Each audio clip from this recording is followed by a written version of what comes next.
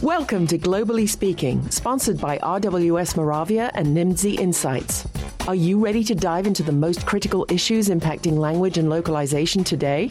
Globally Speaking is designed to educate, inform, and challenge everyone who is engaged in global communications. Your hosts for Globally Speaking are Renato Beninato and Michael Stevens. Learn more by visiting our website at www.globallyspeakingradio.com. And now, here are Michael and Renato. I'm Renato Beninato. And I'm Michael Stevens. Today on Globally Speaking, we're going to be having a conversation, one of those conversations that Michael and I have occasionally, but it was inspired by a video that I like to show in some of my consulting engagements. Because, of course, there's no better way to communicate something than to have a YouTube or TED video. Absolutely. And this one is a short one. It's a 5-minute YouTube video. I strongly encourage you to watch it when you have the time. Just search on YouTube for brain games. Social conformity. Yeah. The basic idea of this social conformity video is that a person is invited to a doctor's office. It's an eye clinic, I believe. It's an eye clinic. They're all sitting there. So, yeah, it's an eye clinic. And all the people in the room are actors. And this person comes in, and every few seconds there is a buzzer that goes off. And she's able to just sort of observe for a little while. Yeah, and what happens when the buzzer goes off is that people start one by one standing up and sitting down. They just stand up, sit down. And she's confused at the beginning. And she looks around and she doesn't know what's going on. But then she gets the deal. And she gets that whenever there is a buzzer, they need to stand up. And then people start going into their appointments. They leave the room. Which seems very Pavlovian. Pavlovian, yes. And so she gets with the system. The bell triggers the action. All of that goes on. But it gets even more interesting than that because as the video goes on, all the actors that were in the room start to go out, and she's the only person in the room. And the buzzer goes off, and there's nobody there. And what does she do? She still stands up. And then new patients start to come in. And she still stands up at the bell, and the new patients start following her along. Exactly. She creates a norm that she learned from the previous group of people set, and she passes on that behavior to these newcomers, and they don't know why. So it's a very interesting exercise, and it shows how we, in all situations, tend to follow what people tell us to do, or they don't even need to tell us. They just give us an indication and we follow the social norm. Right. And so we can see it over and over again in localization. If you haven't done any type of analysis of your process, there are likely places where you're standing just because you know that that's what you're supposed to do at that moment. This is why I bring up when I'm working with consulting clients, what part of your process can you improve? Can you change? Can you move? And when you ask the translator, the project manager, the reviewer, the salesperson, why are you doing this? They don't know. Right. They don't know because this is how we do things. This is how we have always been doing things. So this is a great opportunity. And I think that the message that I want to convey in this conversation is that you have an opportunity to look at the processes that you have in place and try to understand why. Why is TEP, translation editing and proofing? Why is it the norm? Why do we do that? Why do we need to do language quality assurance in every single project? Is the content fit for purpose? Exactly. Or do you have to have the same process for everything? One of the things that has always bugged me in our business is this obsession with thinking that more eyes, more reviews will improve the quality of the translation. Endless cycles of feedback lead to better results. So when I have these conversations, what I like to bring up is this principle that comes from total quality assurance, TQA. It's a process that was developed in the 50s by the Japanese and made popular by Deming. There are 14 principles, but one of the principles is that every time there is a handoff, every time somebody touches a product, there's an opportunity for a mistake to happen. It was primarily a concept applied to automotive. And the more people you end up putting on that assembly line, the more chance for a person to make a mistake along the line. It applies to any process, right? Absolutely. Any point of transition. You can look at files as pieces in the process, right? Every time there is a handoff, somebody else touches the process, there is an opportunity for degradation. There's an opportunity for an error to be introduced. I think it was 15 or 16 years ago, I made a presentation where I said quality doesn't matter. And what I proposed at that time as a topic for us to look into is this concept that we developed an industry around catching errors instead of doing things right the first time. What people think about quality is, I'm going to find mistakes. So you get in those situations where you're a vendor manager, your job is to find the best translator to do the translation of a certain project. Yeah, so it changes some of the assumptions you approach a project with. One of them would be able to recruit a more talented or knowledgeable linguist in the first place. The one that knows the topic, understands the tools, understands the process, and can do a close to final project. But what happens here is that there is an imbalance. Mm-hmm. I know there was going to be some of our listeners that are going to say, no, it's not our case. But the majority of the industry spends more money on the translation and less money in the review, when the review is supposed to be the quality control. You want the reviewer to be more knowledgeable than the translator. But we are the only industry where you get an engineer to do an engineering translation, and then you get a linguist that has no idea about the engineering topic to review and incorporate new errors. So who catches the reviewer?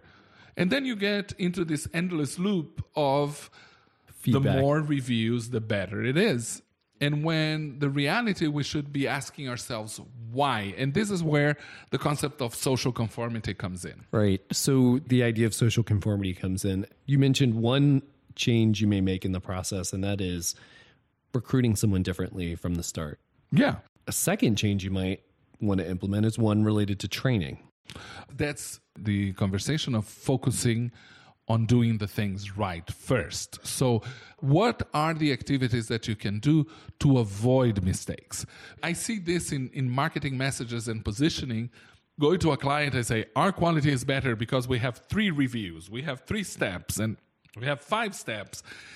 And how about focusing on doing the thing right from the beginning? And like you said, training the translators, getting them used to the product, building teams.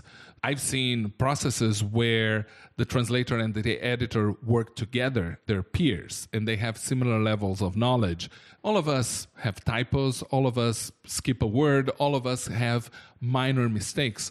But if you are professional translators, linguists, testers, if you're trained and you know your core subject and you know the technology and you know the material and you know the client inside out, you shouldn't be making basic translation mistakes. Your mistakes are going to be on form, format, and details that even some technology could catch, conversion errors or things like that. So going back to the video that we talked about in the beginning of our conversation, how do you stop being that first patient that comes into the room and starts following the herd? I was thinking the same thing. I want to change the dynamic a little bit. What if you're one of the people who's already standing up with the bell? Instead of following the herd, you're already in the midst of it, and you're doing this, and you're rolling your eyes right now when you're hearing this conversation. You can test this. You can say, okay, right now we have 3 review cycles. What if we did 2? What if it did none? What if we did none? What would the feedback be from our consumers of the product? What would the people in country, what would our resellers believe? And so you can begin testing some of this and limiting it. You can begin saying, what if instead of this large scope of words that I'm sending for LQA, what if I just start doing taglines or headlines or, content that really matters for me. These are all experiments you can run so you can start really questioning your assumptions about what you're doing. So fight the power to stand up at that bell. I would add two very powerful tools to this process. One is the 5 whys approach. The concept of the 5 whys, or root cause analysis, is the idea of the young child when they come to you and they ask you, why is the sky blue? And you say, oh, because of the atmosphere or whatever. Why? And then you give them another answer and they go, why? And why? And why? This approach of asking 5 whys will bring you down to the core problem. When you're looking at processes that you have today, and I'm not only talking about translation processes, this can apply to your invoicing process. This can apply to your expense reimbursement process.